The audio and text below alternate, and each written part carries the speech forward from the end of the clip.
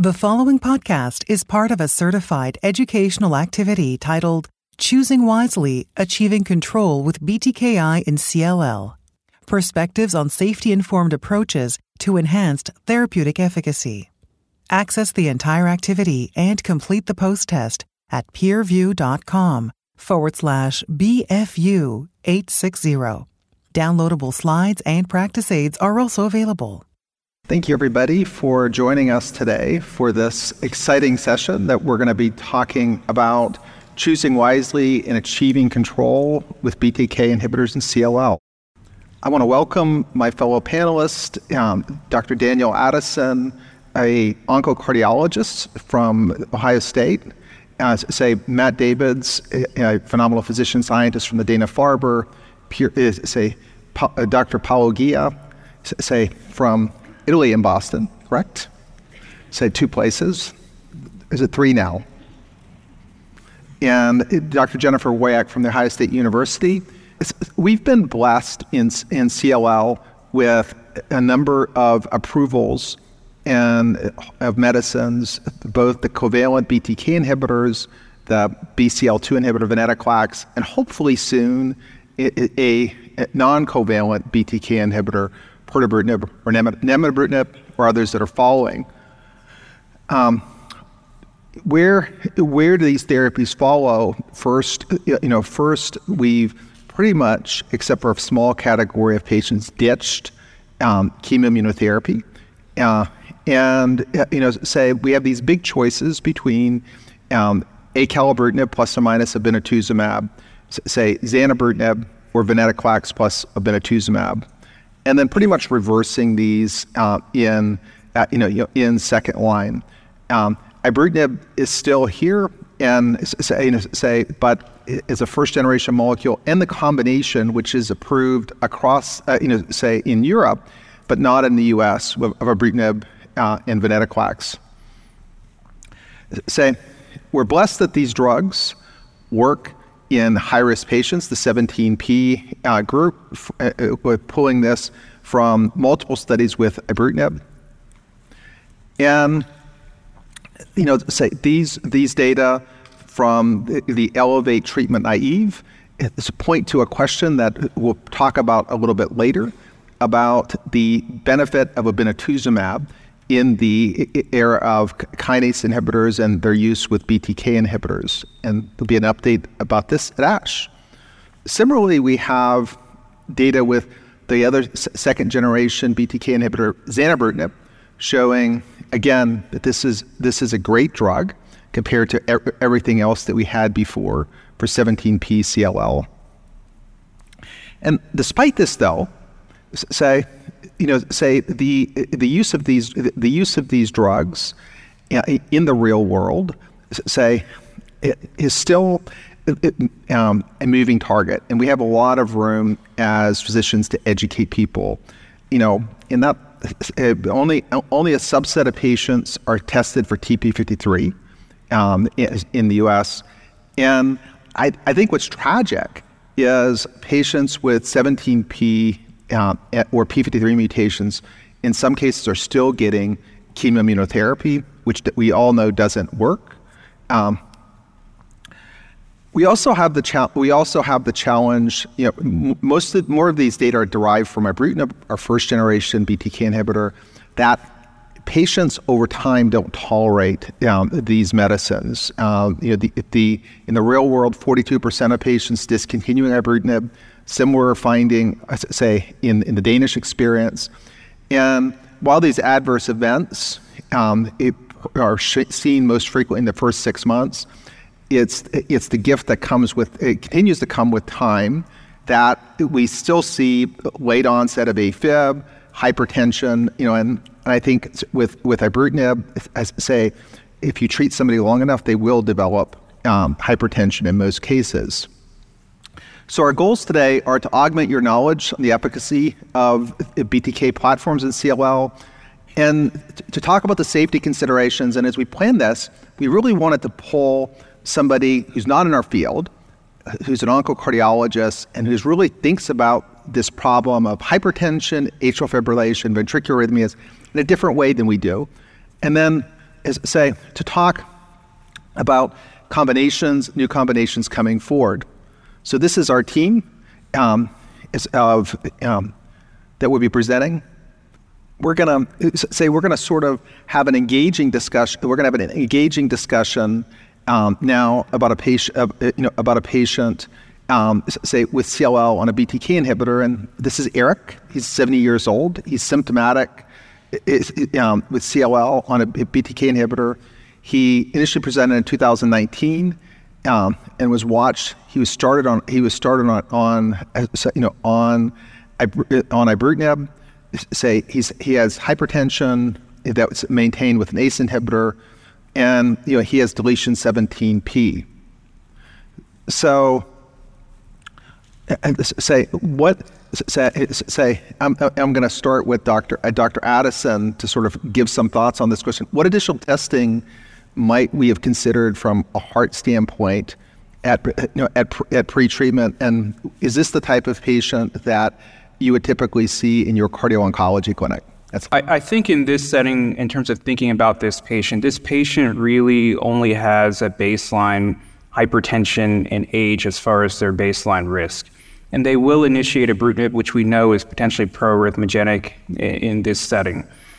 But practically for most in the community, we would generally at least consider a baseline ECG and a baseline echo really for risk stratification in this setting. Beyond that, I would not necessarily say that a lot more has to be done in the absence of baseline known arrhythmic disease or baseline heart failure. Similarly, as far as engaging cardio-oncology, and really, at baseline, if you have access to a cardio-oncologist, yes, many of these patients can be referred pre-treatment. I think practically in the community, there may not necessarily be enough cardio-oncologists to really see all of these patients, but at least some baseline knowledge of at least getting an ECG and an echo in a patient who's at relatively higher risk to potentially develop AF will really go a long way in the management and stratification of this patient. All right. So this scenario becomes more complicated because this patient develops rapid atrial fib, 4 months, requiring an ER evaluation. He starts on his metoprolol. His ibrutinib's held. We leave out that he has a rapid tumor flare that's treated with steroids. And he's resumed. He converts out of AFib, and then is resumed at a lower dose of, say, 280 milligrams. The atrial fibrillation returns, I'm going to stop. I'm going to stop there. He gets an echo. He has normal EF. Paolo, how do we manage that patient? Yeah, I know. I wanted to make a comment about what Daniel said, which is absolutely correct, that we have to seek for a cardio-oncologist if you have one. But from my point of view, I would really prompt and take the start of a BTKi as the chance and the occasion to seek for a cardiologist in general. So you start interacting with your cardiologist, and then also the cardiologist will start piling up experience with BTKis, because many probably don't have even experience with the drug. So that's what we saw with our colleague who was a cardiologist. Now he has been promoted to be a cardio-oncologist, but because he developed an experience on using BTKis, in particular ibrutinib, for many, many years. So I want to get this back. That's a great point. So what would you do with this patient? You see that they resumed, but at the 280 milligram dose, when AFib recurred on ibrutinib, would you discontinue? Yeah, now, actually, that's what, unfortunately, it is prescribed in the SPC, so we have to decrease, we could even stop and discontinue BTKis and ibrutinib in particular, if there is a high-grade atrial fibrillation. In the past, we were not discontinuing, we were not decreasing the dose. We were all happy, in particular the cardio-oncologist, to take care of the patient under full dose, so that they could adjust the antiarrhythmic treatment, the anticoagulation, so on and so forth. So nowadays we have to follow the rules, and therefore we have indeed to go being symptomatic, rapid, so probably defined as a grade 3. I mean, we might want to discuss, having the cardiologist here, what we mean with grade 2 and grade 3 in terms of atrial fibrillation, but that's another point. So this is exactly what we would do. So we would try to keep the patient on the treatment because now the atrial fibrillation is there. Dr. Warwick and David, what would you continue with the ibrutinib with the dose reduction? So I think that this certainly aligns with the package insert of ibrutinib, and as Paolo mentioned, years ago when we had one BTK inhibitor to choose from, we absolutely would do this or continue on the full dose. Now we're lucky that we have 2 second-generation BTK inhibitors, and so normally in clinical practice, if I had somebody on ibrutinib who had AFib, I generally would stop the ibrutinib and switch to a second-generation BTK inhibitor. Yeah, I would have a similar approach, unless it was a patient who had been on a BTK inhibitor for a long period of time and was already in a very deep remission, and maybe you could pause therapy entirely and give them a break. But in this case, only 4 months, I think you'd need to switch to second-generation BTKi. Maybe if I have to give a non-US perspective, in some countries, we cannot switch between BTKis. So that's the thing I want to reassure. As I learned from the cardiologist, is that the patient has atrial fibrillation, nothing else can happen, so you can keep it safely also on the same drug if this is the only option you have. We're blessed to have somebody that knows more about the heart than any of us in the room, probably. So, Dr. Addison, what would you do? What would you recommend if this patient were sent to you? Now, first of all, we all learn about the heart together, but I think beyond that. So I'll tackle this really in 2 forms. I think the current strategy in the U.S. is to potentially consider, or at least open the door to the consideration of an alternative next-generation BTKi. And these BTKis appear to have lower AF risk. There is some question about, is there some still residual proarrhythmic risk? That's not completely been well answered as of yet. But generally, in that setting, that is a reasonable strategy. As far as really in any setting, particularly if one were to continue ibrutinib or otherwise, generally the way that we think about AF is really about symptoms and symptom limitation. So beyond just the normal rate or rhythm control strategy plus minus anticoagulation, really the decision about really any BTKi therapy or any other therapy depends really on the patient's ability to continue despite symptoms. So if we can potentially control symptoms with something like increase in AV nodal blockers like metoprolol and others, really in many settings this may allow the patient to continue on their BTKi. And generally, as long as we can reduce the stroke risk and control symptoms, that is a reasonable strategy in many settings. So this particular patient, I'm just curious, would this be the appropriate person, even if you're at a small center, that you would send to a bigger place to see a cardio-oncologist? Yeah, so that's a wonderful question. I think in this scenario, if the patient were to continue to have, say, higher grade AF or symptomatic AF despite baseline AV nodal blocker initiation, this is the type of patient I would refer, or at least allow certainly referral to a cardio-oncologist. If you have one readily available, by all means, we're happy to see this patient relatively early on.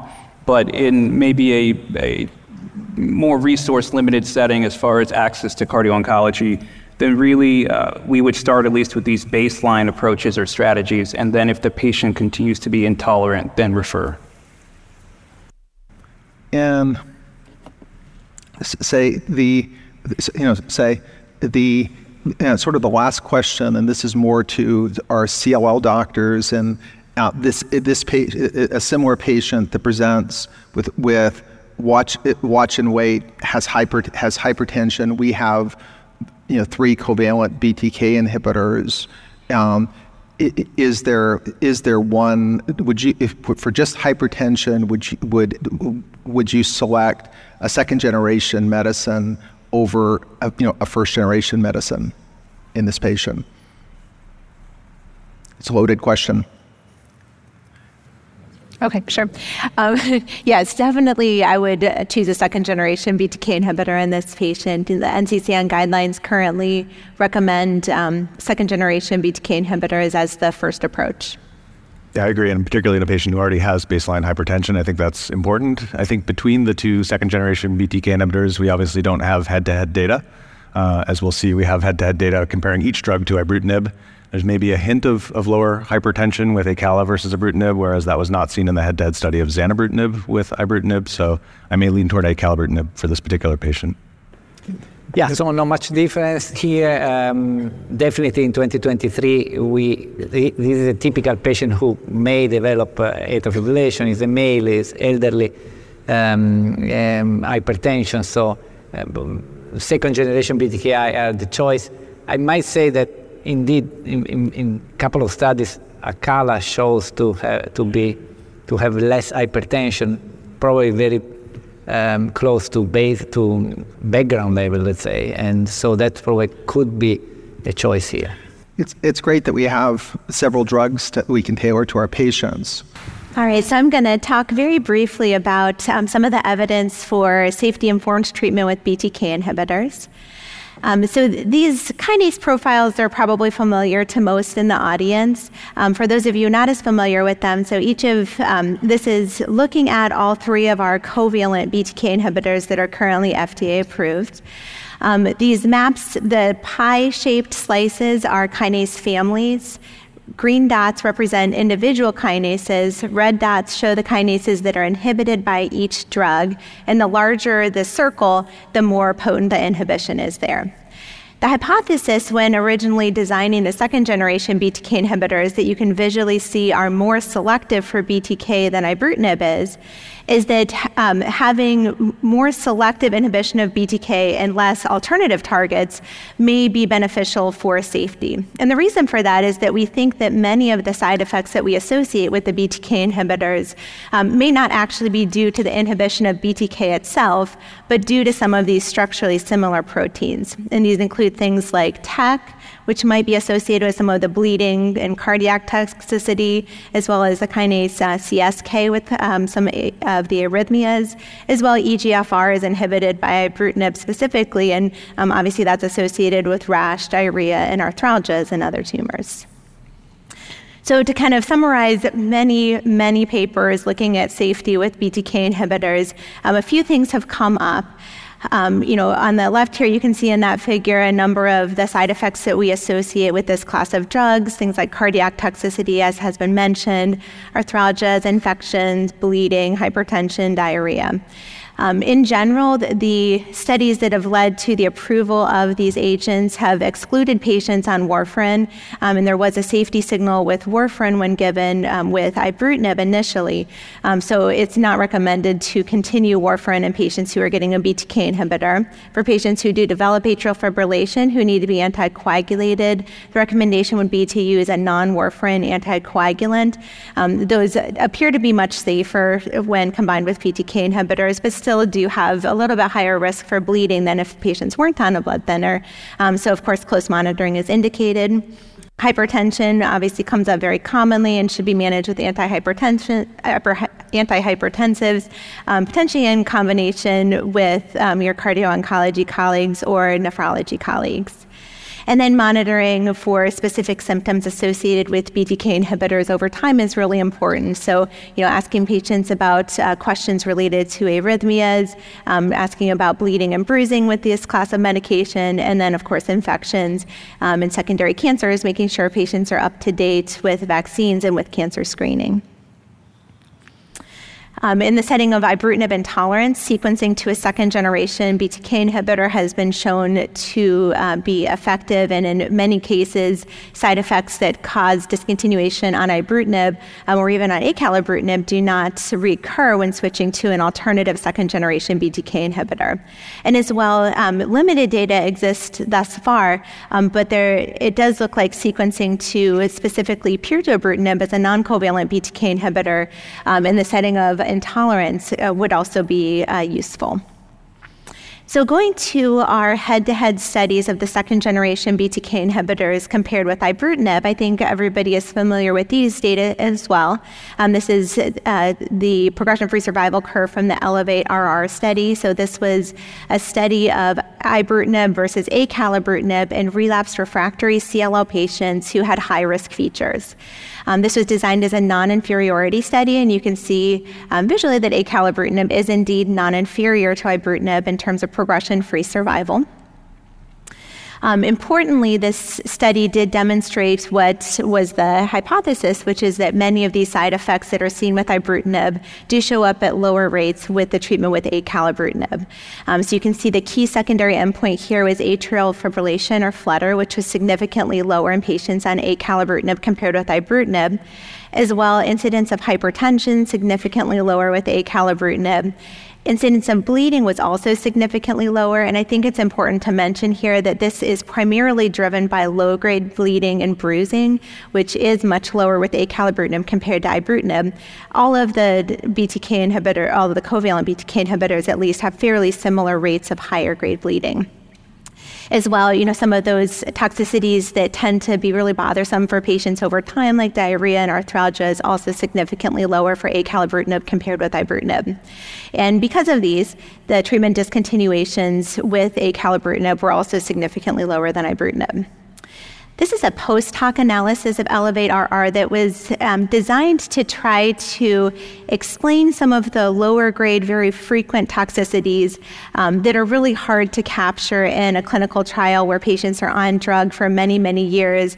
And of course, most patients age 75 over the course of 5 years are going to have some episode of arthralgia or some episode of diarrhea.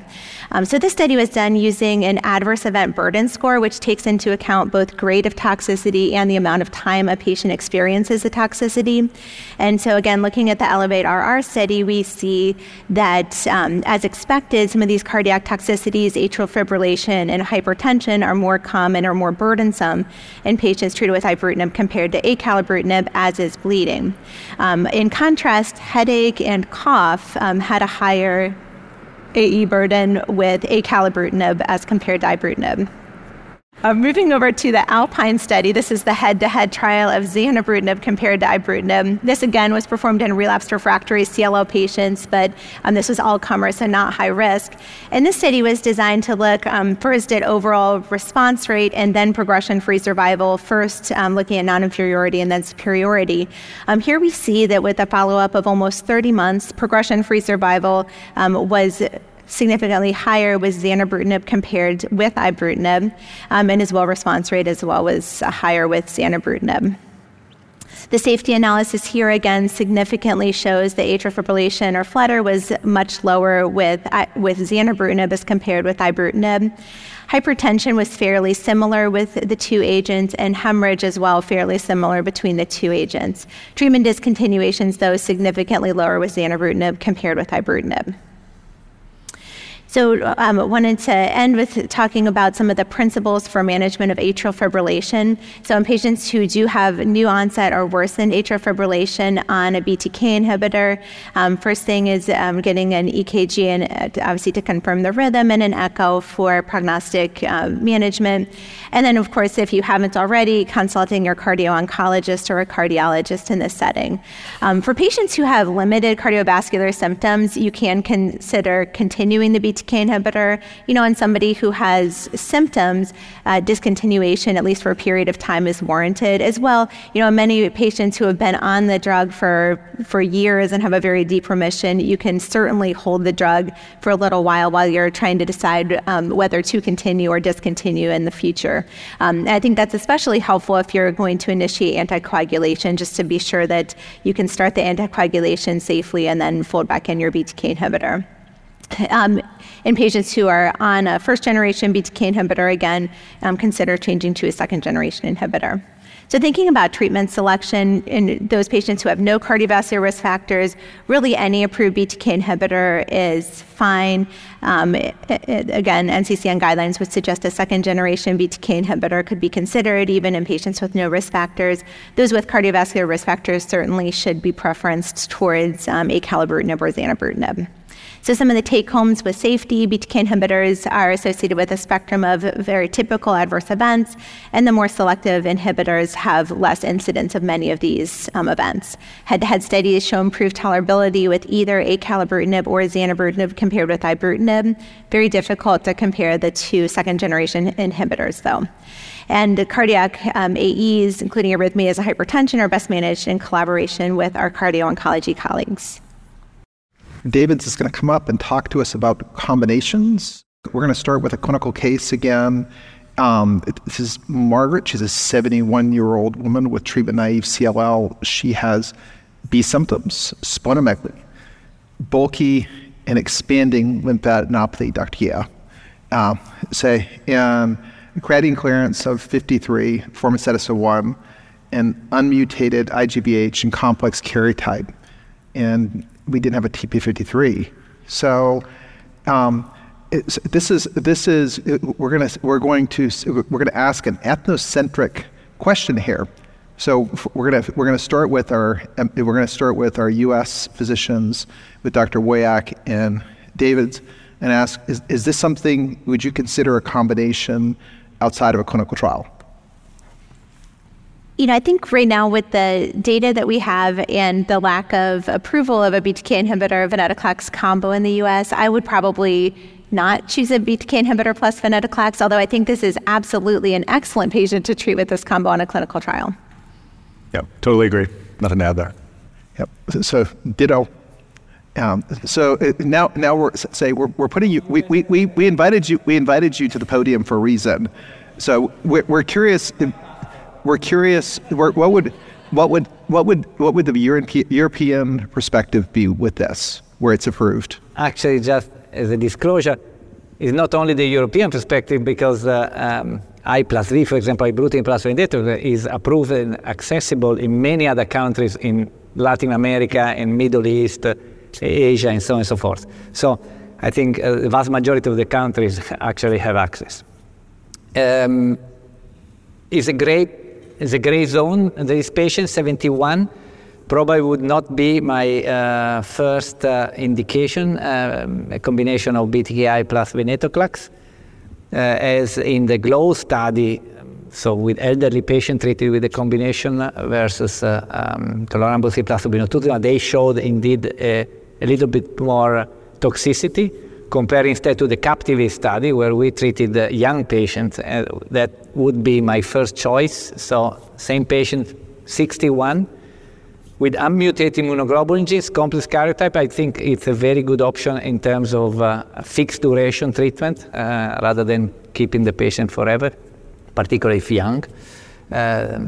This patient, I have to say, one of the first patients I treated within the CLL 17 study, where also I plus V is one of the three options, the German CLL study group, was actually a lady, 72 years old, unmutated. So at the end, and she ended up, though the study is a 3-arm study with ibrutinib versus venetoclax plus obinutuzumab and venetoclax plus ibrutinib, she ended up being randomized to venetoclax plus ibrutinib. She's now undetectable MRD. She completed 15 cycles, so at the end, no major issues. Lots of studies addressing this question, and it's just interesting that the different perspective. So let's get to something even more controversial, maybe. What about a combination of, say, a BTK inhibitor and a CD20 antibody here? So Matt? Yeah, so we'll see some data on this in a moment. I think it matters which BTK inhibitor and which CD20 antibody you're talking about. So I would consider acalabrutinib with obinutuzumab combination for this patient. As we'll see, there's a PFS advantage over acalabrutinib monotherapy, although no overall survival advantage at this point. And Fog. So again, not in every country there is access to the combination. Unfortunately, we don't have access to the combination. Again, is a gray patient, a gray zone, meaning that there is indeed an advantage in terms of PFS, which is now quite solid and increasing. The patient is 71, so she could benefit of that advantage because that becomes evident after 5-6 years of treatment.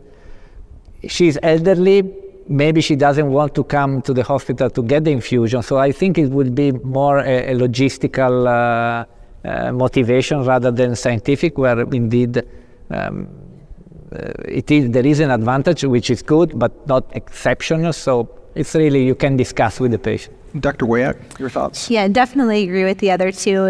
It's a great therapy. She would likely benefit from the combination, but sometimes logistics would dictate that this is not the most attractive regimen for patients. Yeah, the provocative data from your initial 20-patient series and the Elevate treatment naive, where you have this nice progression-free and overall survival. And now there's MD Anderson had a discontinuation study at ASH last year, and Memorial Sloan Kettering has a study cooking.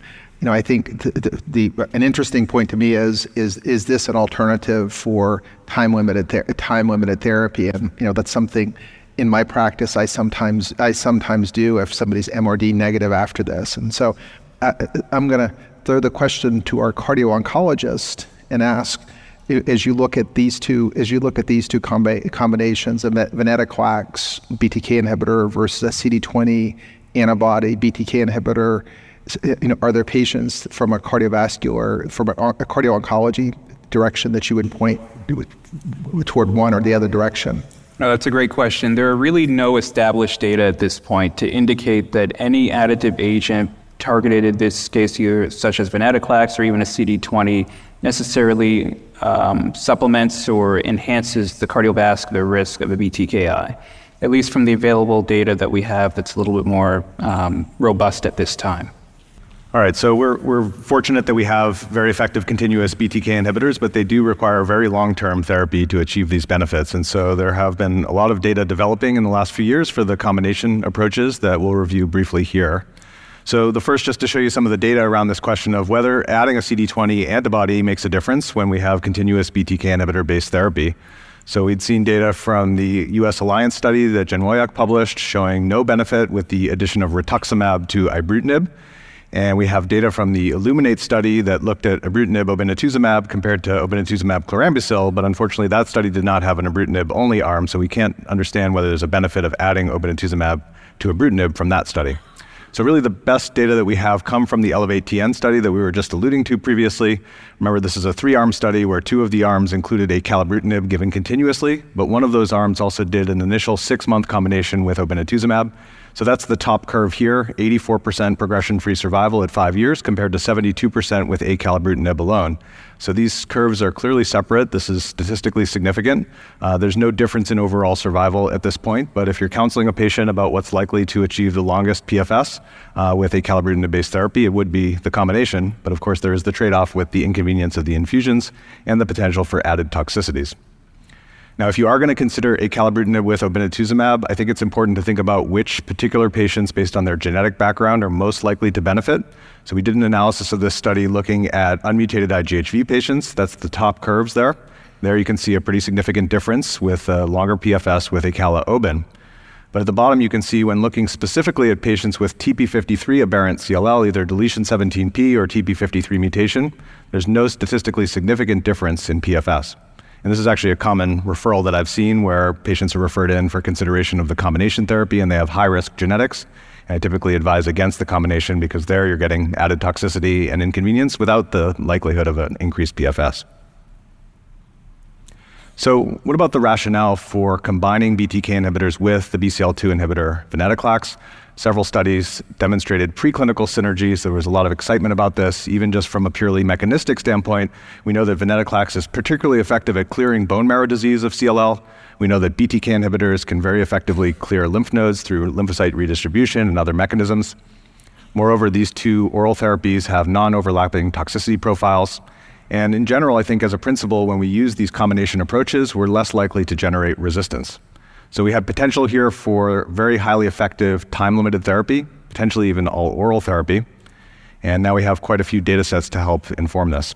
So one of the first studies here was from the MD Anderson, the single-center study of ibrutinib plus venetoclax. These patients had variable lengths of therapy, but most patients had 24 cycles of ibrutinib and venetoclax. can see really outstanding 4-year PFS here, close to 95% in this frontline population. And interestingly, no difference in the patients with TP53 aberrant CLL. As Paulo alluded to, the Captivate study is a much larger multi-center experience. This is a phase 2 study, complex study that has 2 major cohorts, an MRD-guided strategy and then a fixed duration strategy. For the interest of time, just showing you some of the data from the fixed duration cohort here. So you can see that the rates of CR are quite high. So on the graph on the left, what you're looking at is CR rates 12 months, 24 months, and 36 months after this 15-cycle treatment. And you can see even a year after finishing therapy, about half of the patients or more are still in a complete remission, although this does go down a bit over time as patients begin to show some signs of progression. Nonetheless, on the right, you see the PFS looks quite promising for all patients in particular, 79% at 4 years. There's a hint that the patients with TP53 aberrancy might be a bit lower at 63% at 4 years. And then Paulo also mentioned the GLOW study. This is the phase 3 registrational trial of ibrutinib plus venetoclax compared to obinutuzumab chlorambucil. This was, again, a 15-cycle therapy of ibrutinib venetoclax compared to the typical 6 months of obinutuzumab chlorambucil. And as we know, the I plus V regimen was superior in terms of efficacy. But one of the things that I think is very informative about the GLOW study is the safety profile of I plus V. Remember, the GLOW study was an older patient population, and unfortunately there were 4 on-treatment fatal cardiac-related adverse events in the ibrutinib plus venetoclax arm. Nonetheless, this did lead to registration in the EMA and other countries, as you heard, but just kind of focusing a little bit more on the toxicity profile. So our patient was 71, so that's exactly the median age on GLOW. And you can see in addition to the cardiovascular issues, there was a fairly high rate of grade 3 or higher infections at 12%. It's actually higher than the obinutuzumab chlorambucil arm. Of course, this is not unique to this study or this regimen. This is unfortunately a problem for most of our CLL patients on any regimen. But I think what was also striking was the high rate of atrial fib and flutter, 14% all grade. And this did lead to discontinuation of ibrutinib because of AFib in a couple of patients. Now, Captivate has a much younger median age. In this cohort, it's a median age of around 60 years. You see some cytopenias like neutropenia and some hypertension at 6% grade 3 or higher. And of course, infection comes up. But reassuringly, in this younger population, the rate of any grade AFib is a lot lower at 4%. There was 1 sudden cardiac death in this study, but that was out of 159 total patients treated. So the rate does seem to be much lower than what was seen in GLOW. So these combinations are certainly highly effective of ibrutinib with venetoclax, but I think we need to think about which patient population we're selecting, and we need to take some care in older patients, I think particularly those with cardiovascular comorbidities. So Jen shared some pearls around the management tips with BTK inhibitors. Since we're talking about venetoclax combinations, I thought I'd throw up a few for venetoclax specifically. We think about TLS with venetoclax, but actually that's exceedingly rare. What we see much more commonly is myelosuppression, particularly grade 3 or higher neutropenia, which is relatively common, especially when we're using this in combination approaches. But we can use growth factor support with G-CSF. We may need to use antibiotics if patients are having febrile neutropenia, but that's quite unusual. It's usually quite manageable with dose reduction, dose interruption, and G-CSF support. Of course, we monitor closely for infections. That remains a problem with all of our regimens. We have some GI side effects that we sometimes have to deal with venetoclax, but usually quite manageable. I mentioned the TLS criteria on the right. We won't go into detail there, but of course, we do need to be mindful of following the dose ramp up with venetoclax and monitoring closely. All right, so as we kind of expand now, we have triplet data. So ibrutinib, venetoclax, and obinutuzumab. Some of the original work was done at The Ohio State with Jen Woyak and Kerry Rogers in the group there. We just saw an important publication from Stefan Silgenbauer's group and the German CLL study group, the CLL2 GIVE study, which focused on high-risk patients with TP53 aberrant CLL, 41 patients. And in the final analysis at 36 months, the progression-free survival is about 80% in this high-risk group. Excellent overall survival. You do see some of the typical ibrutinib-related adverse events, as you see in the graph there. They typically do decrease over time as patients stay on therapy, although again, hypertension and atrial fibrillation can arise later in the course. We also saw data from Jen at the ASCO meeting this past year, some of the first randomized data we've had of triplet versus doublet therapy in CLL. This is from the newer Alliance study of ibrutinib, ven, obin versus ibrutinib and obin. And you can see here there was no difference in terms of progression-free survival between these two arms. And when we do add the venetoclax, there was some increase in toxicity, particularly in the setting of the COVID-19 pandemic and infections. So we're looking forward to more mature data from this study coming along. And then we also have randomized data of triplet versus doublet from the CLL13 Gaia study, which was published earlier this year. Remember, this is the 4-arm study comparing chemoimmunotherapy to one of 3 different venetoclax-based combinations, ven with rituximab, ven with obinutuzumab, and then the triplet of IVO. And really the takeaway for me from this is that at least so far, based on MRD, which you can see on the left in the blood and the marrow, as well as PFS, as you see on the right, there's no major difference or advantage at this time point from the triplet therapy over any of the doublets. You do see slightly higher numerically rates of MRD, and the PFS is certainly favorable with the triplet. But I think if we're going to be utilizing triplet-based therapy, we would want to see a clear benefit over doublet, given the increased costs and infection risk and other complications. So no clear benefit in my mind at this point. We will have important data eventually emerging from the CLL17 study going on in Germany and elsewhere. This study is fully accrued now and is very important because it's helping us to understand the question of continuous BTK inhibitor therapy, in this case with ibrutinib, versus one of two different time-limited venetoclax combinations, the standard venetoclax obinutuzumab, and now a new standard venetoclax plus ibrutinib, and the primary endpoint of this study is progression-free survival. As we move further into the future, second-generation BTK inhibitors are now also included in triplet regimens that are being studied. Just showing you one slide here from the BOVEN study, which is zanubrutinib with venetoclax and obinutuzumab. This is a study led by Jake Sumerai at Mass General here in Boston, 39 patients with a triplet therapy, and 89% of the patients achieved undetectable MRD with excellent tolerability. So this looks very favorable. You can see in the swimmer plot there, most of these patients are now out to 2 years and beyond and off drug and in remission. And at Dana-Farber, we've been leading a study of time-limited acalabrutinib, venetoclax, and obinutuzumab, or AVO. This was updated at the ASH meeting this past year by Christine Ryan. This was a study where we enhanced the population for high-risk disease. So 60% of the patients on the study have TP53 aberrant CLL. You can see on the right that at the cycle 16 response, that about half of patients were in complete remission by IWCLL criteria, and we saw very high rates of undetectable MRD in the blood and the marrow at around 86%. And importantly, these rates were equivalent in patients with TP53 aberrant disease versus all comers. Also important in this study is that the tolerability of the regimen was quite favorable. We did see cytopenias, as we commonly see, but grade 3-4 neutropenia was around 37%, so not much higher than we would expect from ven-obin alone. We saw some infections, including one fatal COVID infection, but very low rates of AFib, just one patient with grade 2 and one patient with grade 3. No ventricular arrhythmias, no febrile neutropenia or opportunistic infections, and no major bleeding events. So patients were able to tolerate this triplet well. Very few patients had to have dose reduction or dose holds. So now there's phase 3 data sets with this AVO triplet that are evolving. The CLL16 trial by the German CLL study group is ongoing. This is comparing the AVO triplet to the ven-obin doublet in a 2-to-1 randomization. And this is a study that focuses on high-risk CLL patients. This will be a very important data set eventually. And then the registrational trial for AVO versus AV versus chemoimmunotherapy Amplify continues to simmer and mature. We haven't seen data yet, but we're looking forward to seeing data from this study, which likely will lead to a label for acalaven, possibly with obinutuzumab as well. And then I'll just plug quickly the MAGIC study, which is also ongoing. This is looking at the AV doublet versus ven-obin.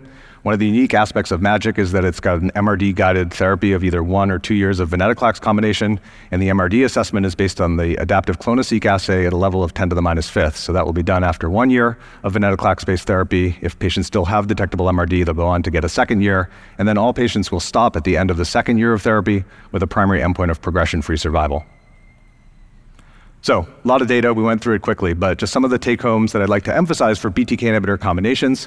First, adding a CD20 to a BTK inhibitor does not lead to improved overall survival, at least with the data that we have so far. Although notably, as we saw, the addition of obinutuzumab to acalabrutinib does improve PFS in the non-high-risk patients. We've seen certainly a strong preclinical and now clinical rationale for combining BTK and BCL2 inhibitors, and we've seen quite a bit of data now on ibrutinib plus venetoclax, clearly a very active regimen in the frontline setting, but also some toxicity concerns, particularly in older patients and those with cardiac comorbidities. Triplet-based therapy is also highly active and well-tolerated, I say particularly with the second-generation BTK inhibitors, acalabrutinib and zanubrutinib. But right now, we don't have any clear evidence of superiority over doublet-based regimens, so it's not something I'd be recommending routinely in clinical practice. But fortunately, we have several ongoing phase 3 studies now that will eventually help us to understand the comparative efficacy of these combinations versus our current standards of care. Thank you. Let's walk up and ask questions for the last couple of minutes. I'll start with one that's come up. Is there any future for chemoimmunotherapy in any patient at this time?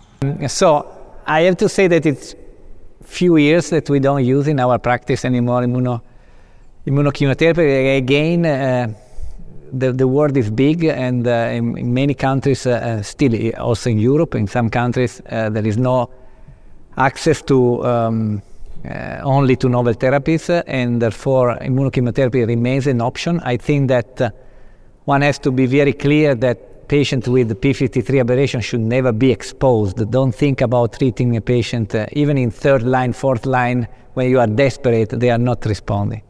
Patients with mutated immunoglobulin genes, Bill and the rest of the crowd, and the Anderson showed, Phil Thompson showed that 15 years, patients with mutated immunoglobulin genes can be almost cured for 15 years if treated with FCR. Let's remember that happens in 50% of the patients. The others are progressive. Unmutated patient is a difficult decision. If you have nothing else, of course, you can use it. But in general, I think the trend is really towards the disappearance of immunochemotherapy, I think. I definitely agree. In an ideal situation where all the novel agents were available, I don't believe that there's a role for chemoimmunotherapy in CLL. I think the same patients who we talk about as having the benefit from chemoimmunotherapy also get great benefit from venetoclax, obinutuzumab, or BTK inhibitor, and those would be preferred. I agree. I mean, it's harder and harder to make an argument for chemoimmunotherapy. I do still think about, for our very young patients, whether we could study ways to shorten the course of chemoimmunotherapy, to add novel agents to it, I think is worth exploring in the clinical trial setting. It's not something I would do outside of a trial.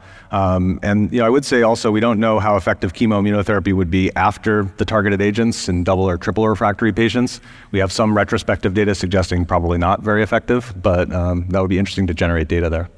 This is, for me, this is the single hardest discussion for consult a young person, because we wouldn't do something new for a DLBCL patient to get away from CHOP, rituximab, and the last person that I presented this to was about 5 years ago, or 6 years ago, and about a year ago after moving from Columbus to Cincinnati, she moved to Cincinnati and quickly developed treatment-related myeloid neoplasia, and I think so. These long-term complications that follow these patients, even if you cure them from FCR, is a real thing. So we have a question about how these doublets that you were talking about, Dr. Davids, influence COVID, and you're thinking of COVID in managing patients with CLL and COVID and their outcomes. I think that one of the advantages of these combinations is that they are time limited. So, most cases after 15 cycles, you can stop. And so presumably then response to vaccination and risk of complications from COVID would be better at that point. I think one of the challenges with continuous BTK inhibitor therapy is that there is some compromise of the immune system even from that and vaccine response, and that's a continuous therapy. So I do like the idea of the combinations specifically with the COVID situation. Maybe, if I can say something, maybe they were referring to a combination with anti-CD20 antibody. I fully agree with you with the BTKi plus venetoclax. Actually, the patient I mentioned earlier, enrolled in CLL 17, she had 2 infections with COVID during the 15 months, she recovered without any issue, because again, with BTKi and venetoclax, you stop the therapy, and after 72 hours, you are free of drugs. The issue with anti-CD20 antibodies is that they are persisting much longer. So that's the differences that we can see. Dr. Werek, your thoughts? Since you had a casualty, the study in the Alliance was a casualty of COVID. Yeah. As Matt showed in the Alliance study of ibrutinib obin versus ibrutinib venetoclax, obinutuzumab, there was a higher rate of death from COVID on the triplet arm compared to the doublet arm.